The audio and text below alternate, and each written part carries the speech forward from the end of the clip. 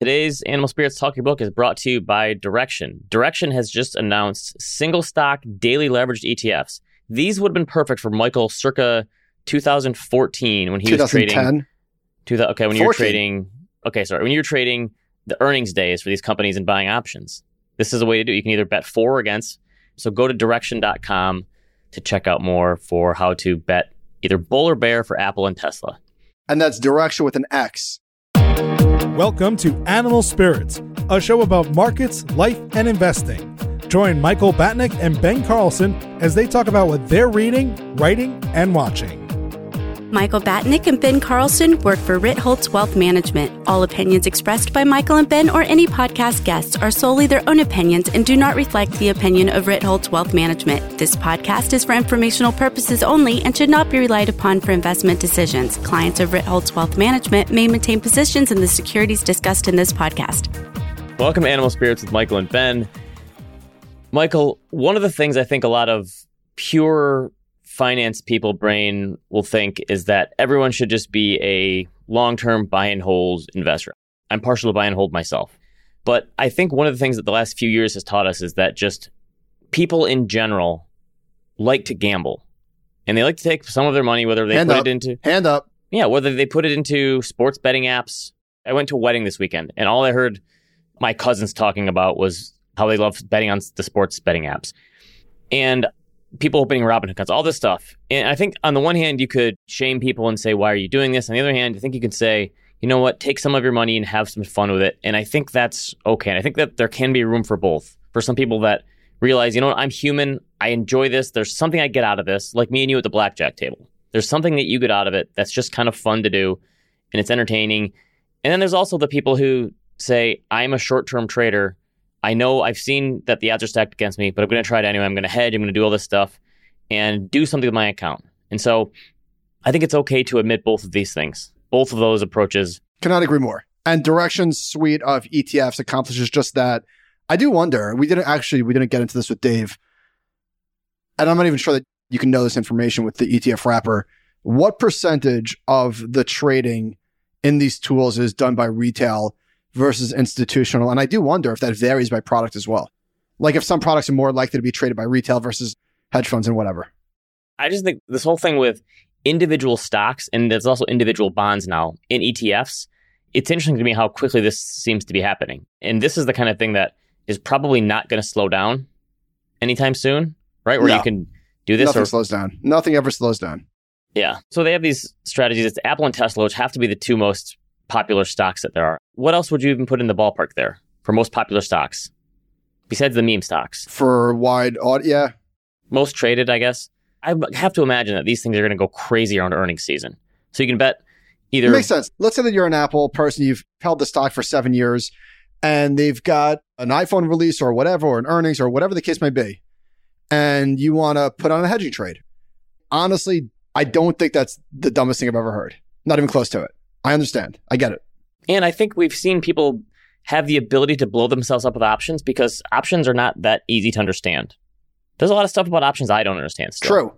True. If you want to hedge, all kidding aside, this is probably a much better way to do it than with options when you're talking about a million variables that most people probably don't understand. There's two CFAs here. Could you and I do options math right now if we had to? If my life depended on it? Probably not.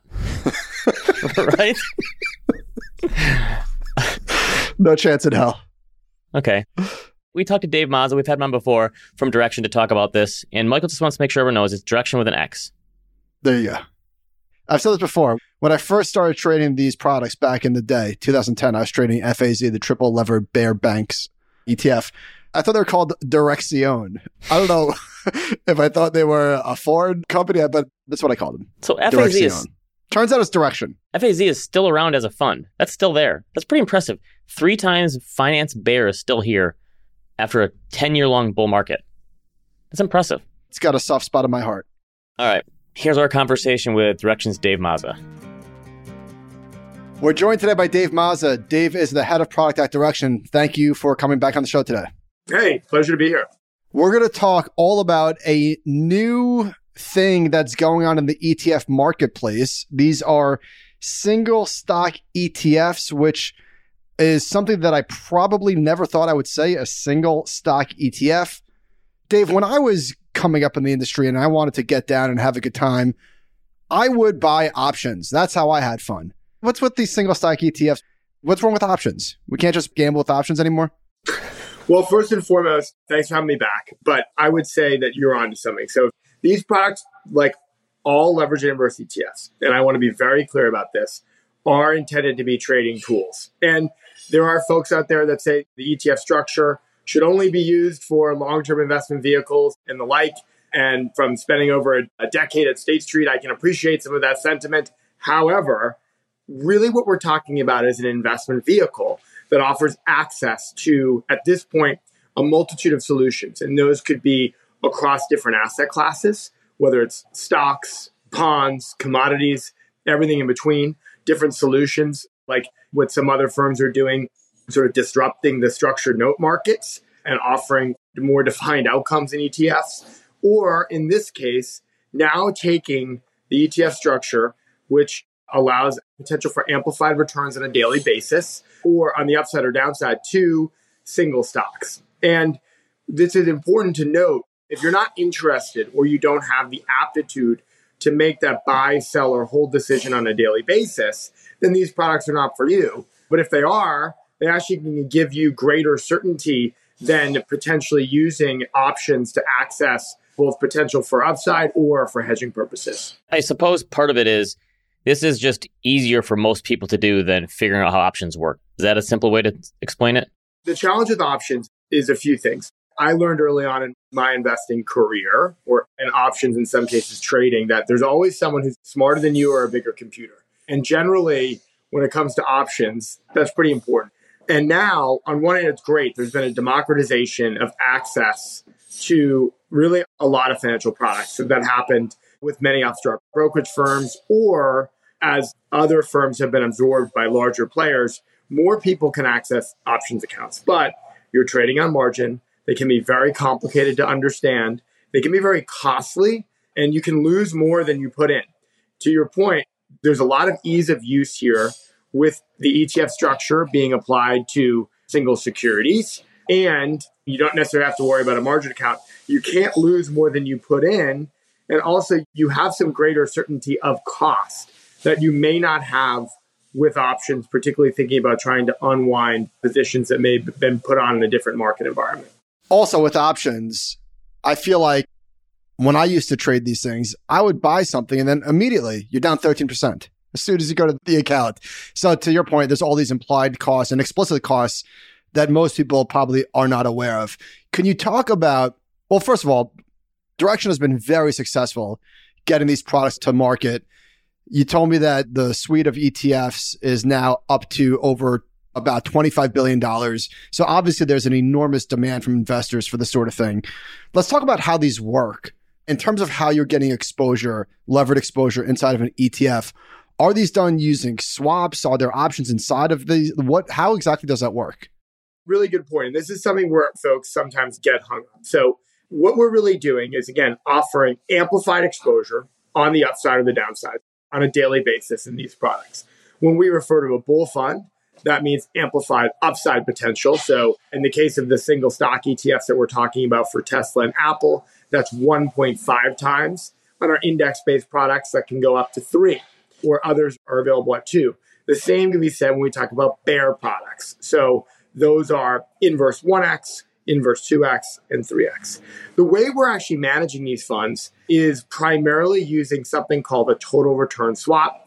Sounds complicated, but really it's a contract with counterparties. And in our cases, we're working with a wide range of them to deliver that amplified exposure. You could do so with futures, you could use options, what have you. But again, with these total return swaps, effectively act as contracts to give us the certainty that we're going to, on a daily basis, get the particular 2x or 3x exposure in the case of an index-based product that we're looking for, so that we can track that index. And that's what's interesting. If you take the time, I'd recommend folks do, if they're interested, look at the prospectuses, and it will say the objective of the fund, like the objective of a traditional ETF is to track an index. The objective of this fund is to amplify the tracking of that index on a daily basis. you have a bull and a bear for Apple and Tesla each. Are these two stocks far and away the most heavily traded stocks in the market? Is it even close? I have to imagine like the interest in these two stocks has to be greater than all of them. Maybe I'm wrong. Is that about fair? Yeah, so the way that we're thinking about it is, and we have filings for other securities in full transparency, is to offer exposure, again, 1.5 times on the bull side, and then 1x times on the bear side. And there's really different utilities here. For securities that have large market caps, relatively in this market, I guess you could say nearly everything has higher than average volatility, Tesla especially, and deep volume, whether that's deep volume at the individual security level or in the options market. And the reason we want that is for two reasons. One is so that we can be confident effectively managing these products and getting access to the exposure that we need to, and also at the same time, putting us in a position where we believe that there will be interest. And as we know that these products have existed in Europe for some time and they've been managed successfully, of course, the European ETF market is extremely different in many cases than the US market. But we believe that because folks are interested in expressing short-term opinions on Apple and Tesla, or looking at hedging the positions because these stocks are really, in some ways, ubiquitous in investor or trading portfolios, that these would be two great places to start from an offering perspective. Why is the European fund industry seem like it's so far ahead of the US in terms of getting products through? You'd think the US would be at the forefront of a lot of this. So the European, they get the Bitcoin and crypto funds first. They get these first. Why does that seem to happen that Europe is ahead of us in that? It's really interesting. It's something that I've spent some time thinking about, is that part of it's the regulatory environment. Let's just be frank about that. In a different regulatory framework, there's going to be different products that will be available. I think in addition, it's also just, I think, different appetite. So the European ETF market has a much greater number of funds, but it's also very disparate. So there's listings in London, listings in Germany, and in Italy and France, everywhere in between, Ireland, because one, we talk about Europe as if it's a country. Obviously, it's a continent. And I don't mean that to be facetious. It's just that we always compare US versus EMEA or US versus APAC. But underlying that, it's a very different market, different countries, different exchanges, and different types of sort of appetite that we might not see in the US. So what I do believe is that we are, in some cases in the US, often thought of as a leader.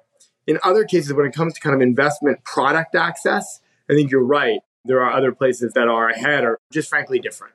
Do you have any insight into investor turnover inside of these products? Like, do you see investors using this appropriately, or do you not necessarily have that level of transparency?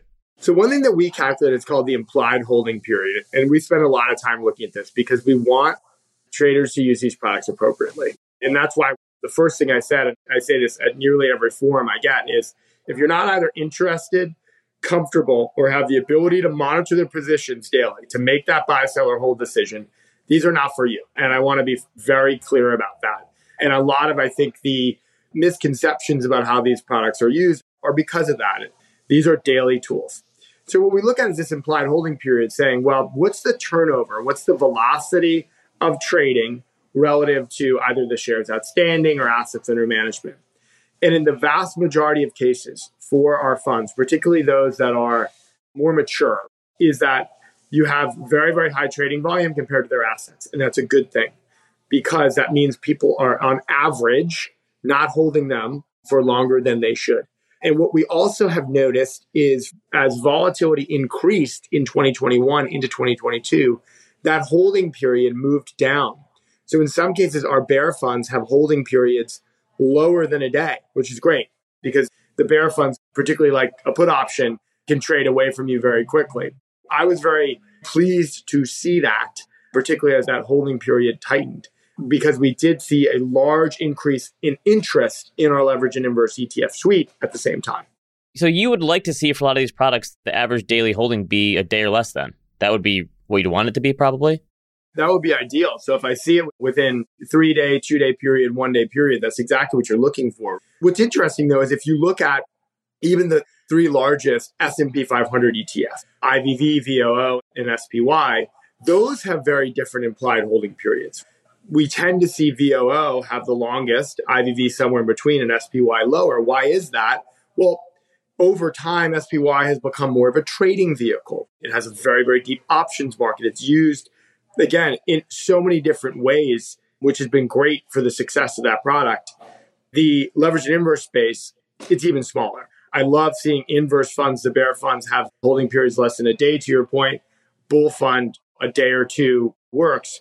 And the misconception is that you can never own, whether it's a single stock leverage and inverse ETF or a leverage and inverse ETF on the S&P 500 for longer than a day. That's not necessarily true. You can do that if you make that decision to do that. If you're just kind of trying to put money in here to amplify returns over the long run, not going to work. If you go on YouTube, you're going to find people that says it's worked. And I'm sure there's been people that have been very successful. I advocate against that, to be quite frank, because like anything, the trend will be your friend until the market turns away from you. So that's not how these products are constructed, nor that's how they're intended to be used. Dave, let's talk more about that for a second, because we get emails all the time. Actually, not true. We used to get them all the time, particularly in early 21, I guess through the end.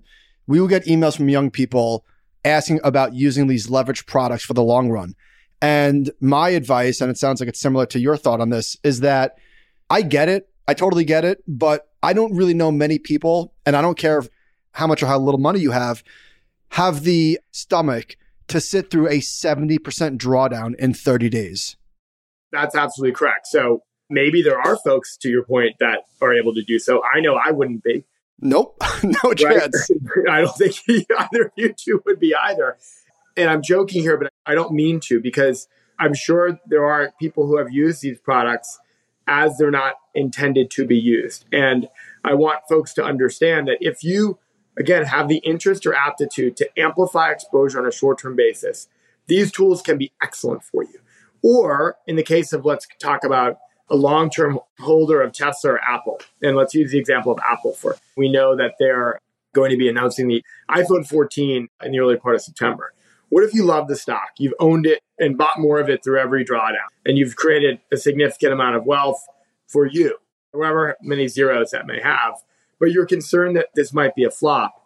You could use AAPD in this case to have a short-term hedge on that day, which may give you more certainty than you would going out buying, trying to execute a put option trade if you're concerned about that. That way you don't have to touch your long holding, which may impact your taxes, what have you. There's really a utility for the inverse side as a hedging tool, again, on a short-term basis, but it's not something that, if you want to express a long-term view on Tesla or Apple, you should probably buy the common shares or use other tools to do so if you're going to set it and forget it. If you want to use something to give you that certainty on shorter time periods, these products can be powerful for you. I know that these products are still relatively new, so you haven't tested this out yet, but do you think come quarterly earnings time, you'll see a 10x increase in volume for these, probably like the day of, where people want to bet when they know there's going to be some volatility? I would certainly expect that. There's a couple of use cases for this, is that if people want to express that view, either on the upside or downside around earnings or the day or so around those events, these are the tools that you could look for to be in your toolkit to make that happen if that's what you're interested in doing. This sounds like a silly question, perhaps, but is there any potential counterparty risk with these swaps? Always a fair question, and frankly, a good question. And certainly, yes, there could be. That's something that we know exists, which is why we use a multitude of counterparties to gain the exposure. And we monitor the financial health of the firms we're working with. That, first and foremost, because we're offering tools that are intended to be trading products that offer amplified returns, both on the upside and the downside. We take kind of a risk-first approach to managing them. We invest heavily either in the trading tools that we need and in the personnel that we need to monitor both the relationships that we have and what's kind of happening with the firms themselves. With that being said, we've never seen, at least in the ETF structure, issues that have impacted the funds at direction or that I'm aware of. ETNs are a different story, of course, because that's you're taking on direct credit risk of the issuing bank behind it. And that's something where if folks who are using those products should have an appreciation for, and that's, I think, a conversation that the ETF industry has pointed to for some time. In this particular case, yes, we're taking on some trading risks to do so, but we have a diversified number of counterparties that we work with. And again, we invest in understanding who those firms are and what their financial health is. I know you're not an accountant, but any other special tax situation with the swaps, or are all these all just normal short-term gains or losses? Yeah, so I can't speak to any individual tax situations that folks may have trading these products, but yes, that's the right way to think about it. So there's also other tools at our disposal in certain cases, like using futures contracts or things of that nature, or the underlying ETFs themselves, of course, to get kind of that initial 1 beta exposure, which we use. But there's not necessarily anything kind of inherent differently than how the swaps would be taxed themselves. I'm curious if you notice anything different now that we're in a downtrend. So on the one hand, when things are going great, people probably are more willing to use leverage. But on the other hand, people tend to trade more when things are going bad. So do you notice a huge uptick in the trading of your products during a bear market? Or do you think people are more averse to using leverage and then you don't see as much happening there?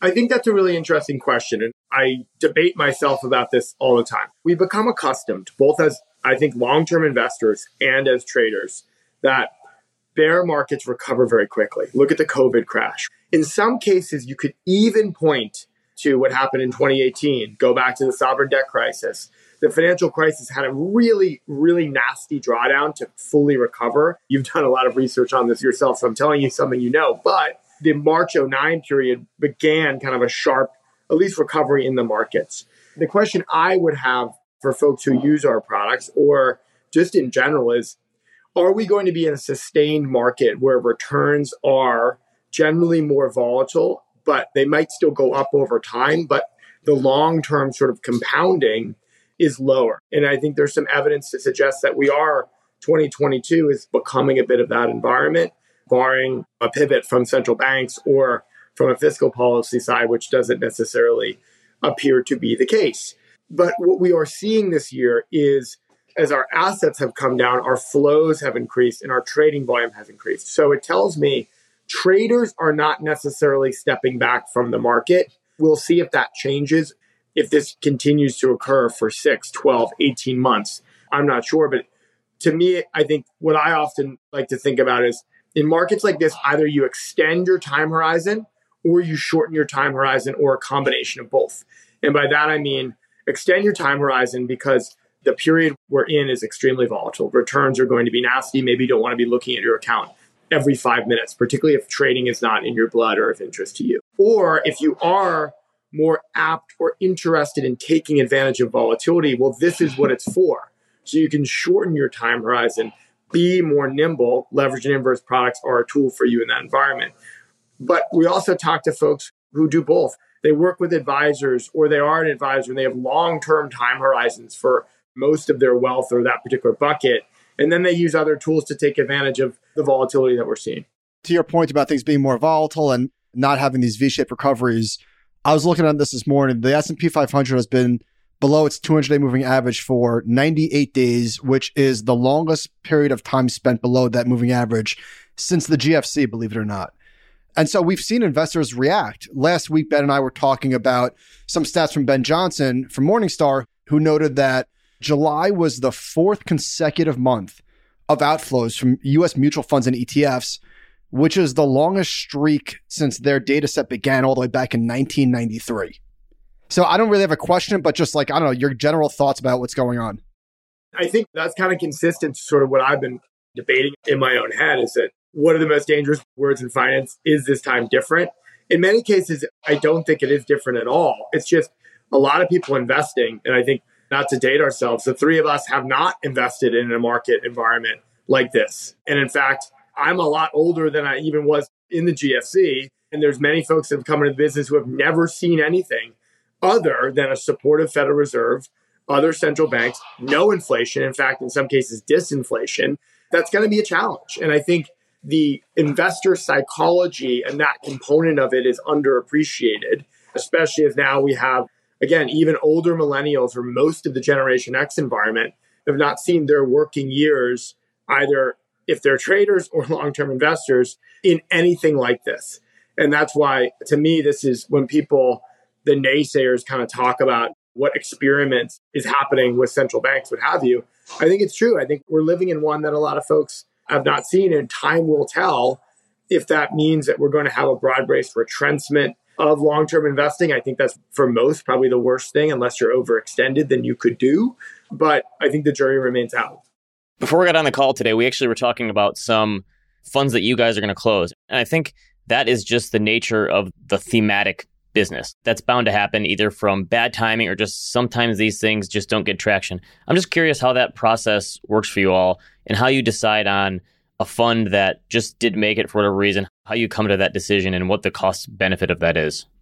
Yeah, it's interesting. And fortunately, at Direction, I think at even larger issuers, you can afford, meaning as a business, to have funds open for longer than a single person shop or a smaller firm. So there's some benefits to scale. With that being said, as the ETF industry has matured, I believe ETF investors, ETF traders have been more comfortable that certain funds may not become commercially viable and they may close. And that's not a great experience if you're interested in a product. And we take that into consideration. With that being said, I think we also know that winners or losers generally are chosen very, very quickly. And I'm of the belief, as someone who's responsible for both developing products and sort of stewarding them, that if a fund is not of interest to a wide range of shareholders, because we look at the shareholder count, and it doesn't necessarily see, I wouldn't even say significant, any regular trading volume, then unless you think something's going to change, meaning it's just not right for the market environment or this particular or something unique from that perspective, then it's probably best to close it so that someone doesn't have a bad experience accessing it or trading it. That can happen when funds aren't large and have robust and deep liquidity or assets around them. So we really weigh, well, what are the number of, one, simply assets, trading volume, but what are the number of shareholders? Is it something unique about the market environment, right? Is it a value fund and we've been in a growth market? Or how does that stack up? Are we hearing interest from our clients? And then we'll make the decision to shutter the fund. But that doesn't preclude us from introducing new products to the marketplace. There are some firms and some folks who say never close a fund because there's always an example of this ETF that sat around for a while and then it became $1 billion product. I will fully acknowledge that, but those cases remain few and far between. As far as investor appetite or trader behavior, we've seen some wild moves in the bond market, particularly on the short end of the curve. Can you tell by looking at either asset flows or volume? Like if you knew nothing and all you saw was your lineup of ETFs, would you be able to paint a relatively accurate picture of what was happening in the market, do you think? I think that's actually interesting. So something I found sort of fascinating when I first moved to Direction is that we generally have a pulse of what's happening for short-term sentiment. I would caution to say that that's not a pulse of sort of what maybe the long-term sentiment is because these are trading products. But what's really interesting, so for example, this year is we've seen an uptick in in volume in our inverse products or bear products. And that's a good thing because people are looking either for hedging exposures or to take advantage on the upside on a short-term basis as markets go down. But there are certain cases where we've seen holding periods shorten, but also people looking to buy drawdowns or trade the dips that occur in a space like semiconductors. So it's not kind of a one-size-fits-all approach. The same could be said when looking at our long-term treasury funds, what have you, because, of course, the volatility there has been pretty sharp. So I actually like to sometimes compare leveraged inverse flows, volume compared to the larger industry to see, hey, is trading sentiment consistent with what's happening with long-term sentiment? Don't do that over a day or two because generally it can be very noisy. If you're seeing consistency over weeks, months, it's probably going to be telling you something about sentiment. Dave, this was a lot of fun. Thank you so much for coming on today. We appreciate the time. Thanks for having me. Thank you, Dave. Thank you, Direction. Remember, directionwithanx.com, animalspiritspod@gmail.com. We'll see you next time.